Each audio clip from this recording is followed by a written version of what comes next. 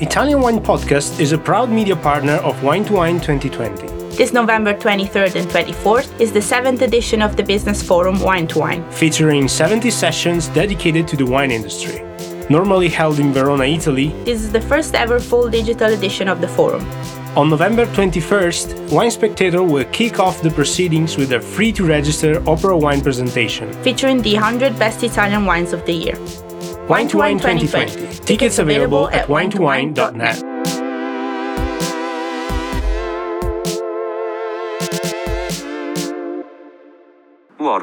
Warning. This podcast contains information in Italian language. I repeat, this podcast contains information in Italian. Cin cin. Italian Wine Podcast. Cin Cin with Italian wine people.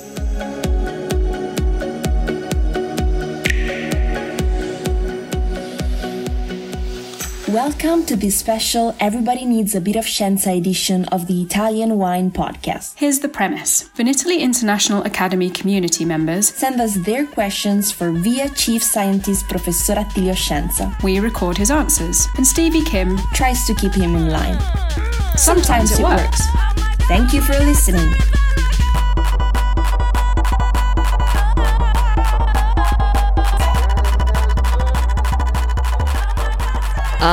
Hello, welcome everybody. Ciao ragazzi. Welcome to our special podcast session, Everybody Needs a Bit of Scienza. My name is Stevie Kim. I'm here with Professor Scienza, looking better than ever. He has fully recovered.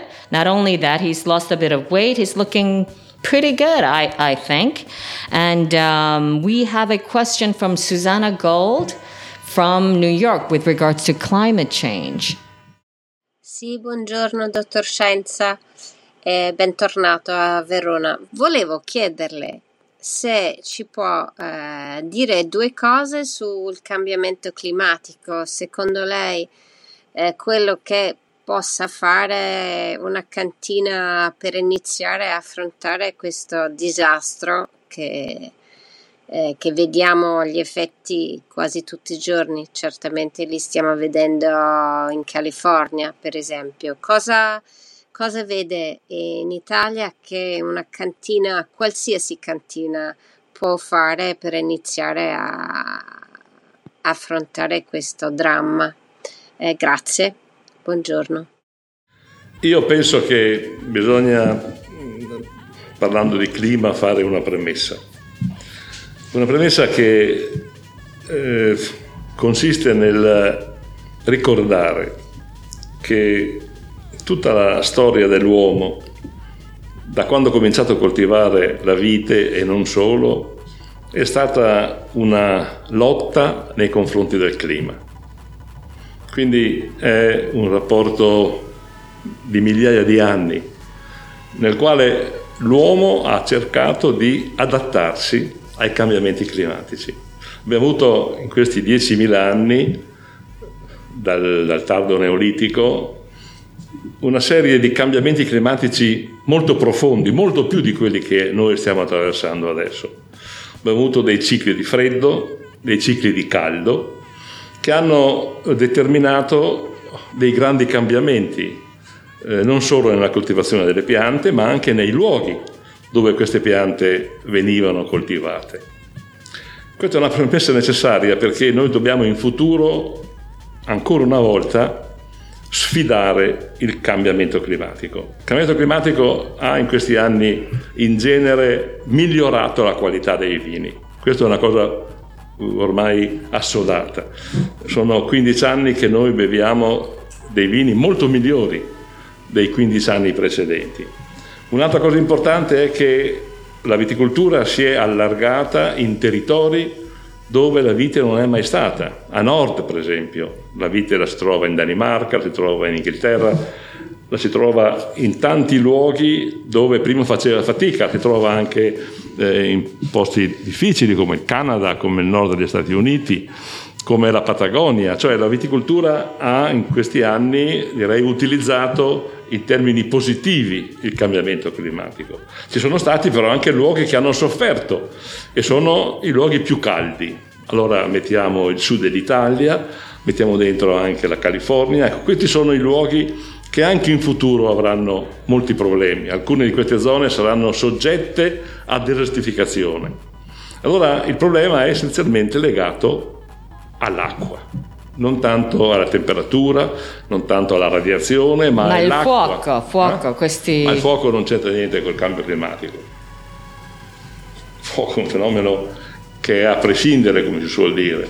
Cioè non è che... Sì, ma il clima comunque... Sì, il fuoco può essere legato al cambio climatico, nel senso che le piante sono più a secche e quindi poco per accendere un incendio, ma il nostro meridione ha, direi da sempre, avuto problemi di fuoco. Non è, certamente non delle superfici come adesso sono in Oregon o in California. Allora, se io dovessi dare dei consigli ad un viticoltore, ad una persona che inizia magari a fare il viticoltore, devo dire in Italia di stare attento a non fare una viticoltura nelle zone più difficili, più limite e dove c'è acqua. Fare viticoltura dove si può irrigare, perché è l'acqua il fattore discriminante. E così, non so, anche in California, fare viticoltura nelle zone vicino alla costa, dove c'è questa influenza dell'oceano, quindi questi salti termici fra giorno e notte, dove c'è acqua disponibile, nelle valli alte, non so, la Russian Valley per esempio, piuttosto che la Sonoma, quindi andare nella parte nord verso l'Oregon. Cioè, queste sono zone nelle quali ancora il cambio climatico è controllabile per le temperature di notte ed è controllabile per l'acqua. Il problema che tutti sottovalutano è legato soprattutto alle anticipazioni che il cambio climatico dà nei fenomeni vegetativi. Cioè la vite germoglia, diciamo, un mese prima del passato. E dov'è il rischio? È il rischio nelle gelate. Noi abbiamo avuto in Italia in questi anni molti più danni da gelate tardive, che sono quelle primaverile, rispetto ai danni da eccesso di caldo o di siccità. Questo è il grande problema. Allora anche qui bisogna scegliere delle varietà che hanno germogliamenti tardivi. Ci sono. Una volta venivano scartate perché allungavano troppo il ciclo vegetativo e quindi si andava a vendemmiare troppo in avanti. Adesso invece sono delle varietà che vanno bene, quindi scegliere vitigni Facci tipo un esempio. il Cabernet Sauvignon per esempio, piuttosto che, non so, un Sangiovese o un Merlot o un Trebbiano o i Trebbiani, che sono tutti quanti tardivi. Tutte varietà che germogliano tardi, quindi non hanno la paura del rischio di un ritorno di freddo, perché questo è. Noi abbiamo marzo, febbraio molto caldi e poi si arriva ai primi d'aprile con una gelata, perché arrivano. Questo è il problema, quindi anche questo è una cosa da valutare. Poi naturalmente bisogna fare una viticoltura diversa. Cosa vuol dire? Vuol dire che dobbiamo allargare le viti. Cioè non più fare impianti fitti alla francese, 10.000 piante, non più di 4-5.000 piante. Dobbiamo dare la possibilità alle piante di avere grandi apparati radicali perché possono andare a cercarsi l'acqua, ma soprattutto delle distanze tra i filari molto ampie, perché il problema della temperatura non è quella che viene, direi, dal sole attraverso i fotoni del sole, ma è l'infrarosso. L'infrarosso è quella quota di energia che si sviluppa dalla Terra. Quindi se io ho filari molto stretti, il mio infrarosso, che è l'energia termica, non si disperde e mi riscalda i grappoli che sono vicini alla Terra. Io devo allargare i filari in modo tale che la mia energia dell'infrarosso possa andarsene via e non riscaldarmi i grappoli. Devo fare forme di allevamento con una maggiore copertura di grappoli, non posso più fare grandi sfogliature o grandi cimature, devo garantire una grande chioma alle mie piante. Devo usare portinnesti resistenti alla siccità. Questo è un altro elemento importante e devo lavorare il terreno. Non vanno più bene gli inervimenti, sovesci e quelle cose lì. Io devo lavorare, devo fare quella che veniva definita in passato una aridoviticoltura.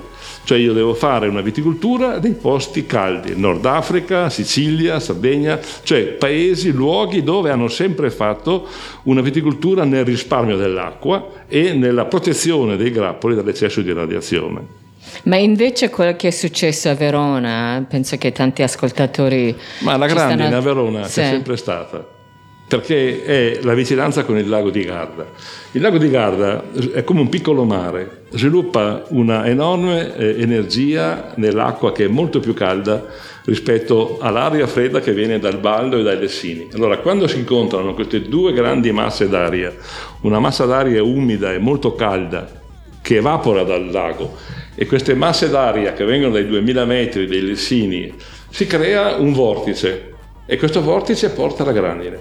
Se c'è un territorio in Italia dove la grandine è sistematica, è proprio il territorio che va da Bardolino fino in Valpolicella, fino a Sovave. Però pochi hanno la rete, no, di protezione. La rete costa un sacco di soldi, e la rete ha un grande inconveniente, che se per caso tu non la togli durante l'inverno e c'è una nevicata, la rete si spacca, ti schiaccia tutto l'impianto, quindi è molto difficile anche da gestire, e poi è molto costosa. La rete costa, sono certo. sostegni, ci vogliono tutta una manutenzione, è importante, si cerca sempre di rischiare. C'è l'assicurazione, però l'assicurazione è qualcosa che nel passato veniva vista come una forma di servizio poco, adesso è importantissima. Perché una parte del premio che tu paghi per l'assicurazione lo paga lo Stato in questa legge delle calamità naturali, quindi tu paghi poco e l'assicurazione ti dà molto. Ci sono assicurazioni, l'assicurazione può dare anche il 100% del tuo prodotto, e quindi tu ti salvi, ma devi assicurarti. Io penso che sia questa la pratica del futuro, non tanto quella della difesa attiva nei confronti della grandine con le reti, ma passiva attraverso le assicurazioni. Le assicurazioni con questo intervento dello Stato sono molto convenienti e ti danno veramente un ritorno finanziario importante per le aziende. Perché ovviamente dipende dalla gradazione del danno, però sì, certo. Ce ne sono stati forse 5% dei produttori in zona, però alcuni, quelli che sono stati colpiti, sono stati decimati. Sì, ma e non è che anche se magari l'assicurazione paga il danno di quest'anno, devono salvano altri 3-4 anni per riattivarlo. Sono grandinate che l'anno dopo non è più conseguente. La grandinata di solito è un fenomeno che dura che conta nell'anno in cui viene, dipende quando viene, perché se viene precocemente la pianta recupera. Se tu viene una grandinata a giugno, per esempio, si perdi l'uva, la pianta recupera bene. Se tu prendi le grandinate tardive, rischi di perdere l'uva e di avere un grande problema anche l'anno dopo nella potatura, perché non hai più i tralci da potare, devi fare una potatura nuova, diversa, che è una potatura di recupero della pianta. Produci poco, però in un anno la pianta la rimetti in sesto, insomma. E come vedi la vendemmia in generale quest'anno? La vendemmia è sempre una previsione molto difficile da fare in Italia, perché è lunga l'Italia va dalle Alpi fino all'Africa, e quindi le situazioni sono veramente molto diverse. Devo dire che così dall'impressione che ottengo è che ci si aspettava di più da questa vendemmia. Forse è una vendemmia che per molti è abbastanza deludente, per alcuni in termini di quantità, perché ci sono regioni che fanno il 15-20% come la Toscana, per effetto delle gelate in primavera, hanno avuto grandi danni delle gelate, il Chianti, la Riviera Tirrenica. Ci sono regioni nelle quali ci sono stati problemi di piogge recenti, 100 mm in 3 giorni, vedi il Trentino, l'Alto Adige, la Toscana, il Piemonte in questo momento. Adesso sta piovendo molto in Sicilia, la Sicilia ha avuto una buona vendemmia fino adesso, magari adesso è più complicata, anche la Sardegna ha avuto una buona vendemmia, ci sono, direi, il sud è andato meglio del nord, ecco, per certi aspetti, però fondamentalmente ormai la vendemmia sta finendo e con risultati molto interessanti complessivamente, ecco, come ci sono state delle zone più favorevoli dove c'è la grandine con grandi problemi, o dove le gelate in primavera, ma insomma normalmente anche il lockdown ha favorito una maggiore cura dei vigneti. Sì, certo. Il viticoltore non è andato in giro a vendere vino, è rimasto a casa e ha creato una buona viticoltura, ecco.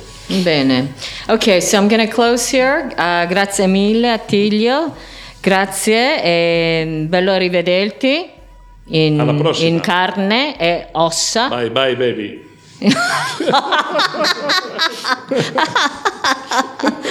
Okay, thank you very much to all the listeners of Italian Wine Podcast. I think we've hit a milestone of more than 300,000 listens the past 12 months. Sorry if I sound a bit muffled, but we are all practicing social distancing around here. Also because Attilio just came out of the hospital, so we want him to stay really well. Super good for us. And follow us on Italian Wine Podcast on SoundCloud and Spotify and millions of other channels. And obviously so on Facebook and Instagram.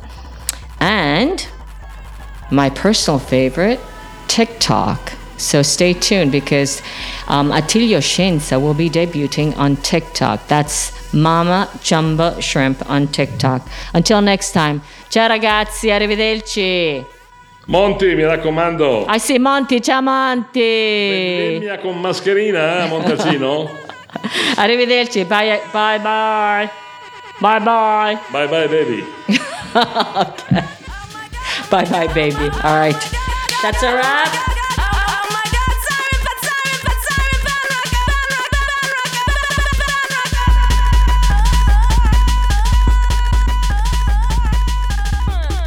Listen to the Italian Wine Podcast wherever you get your podcasts. We're on SoundCloud, Apple Podcasts, Himalaya FM, and more. Don't forget to subscribe and rate the show. If you enjoy listening, please consider donating through ItalianWinePodcast.com. Any amount helps cover equipment, production, and publication costs. Until next time, chin chin.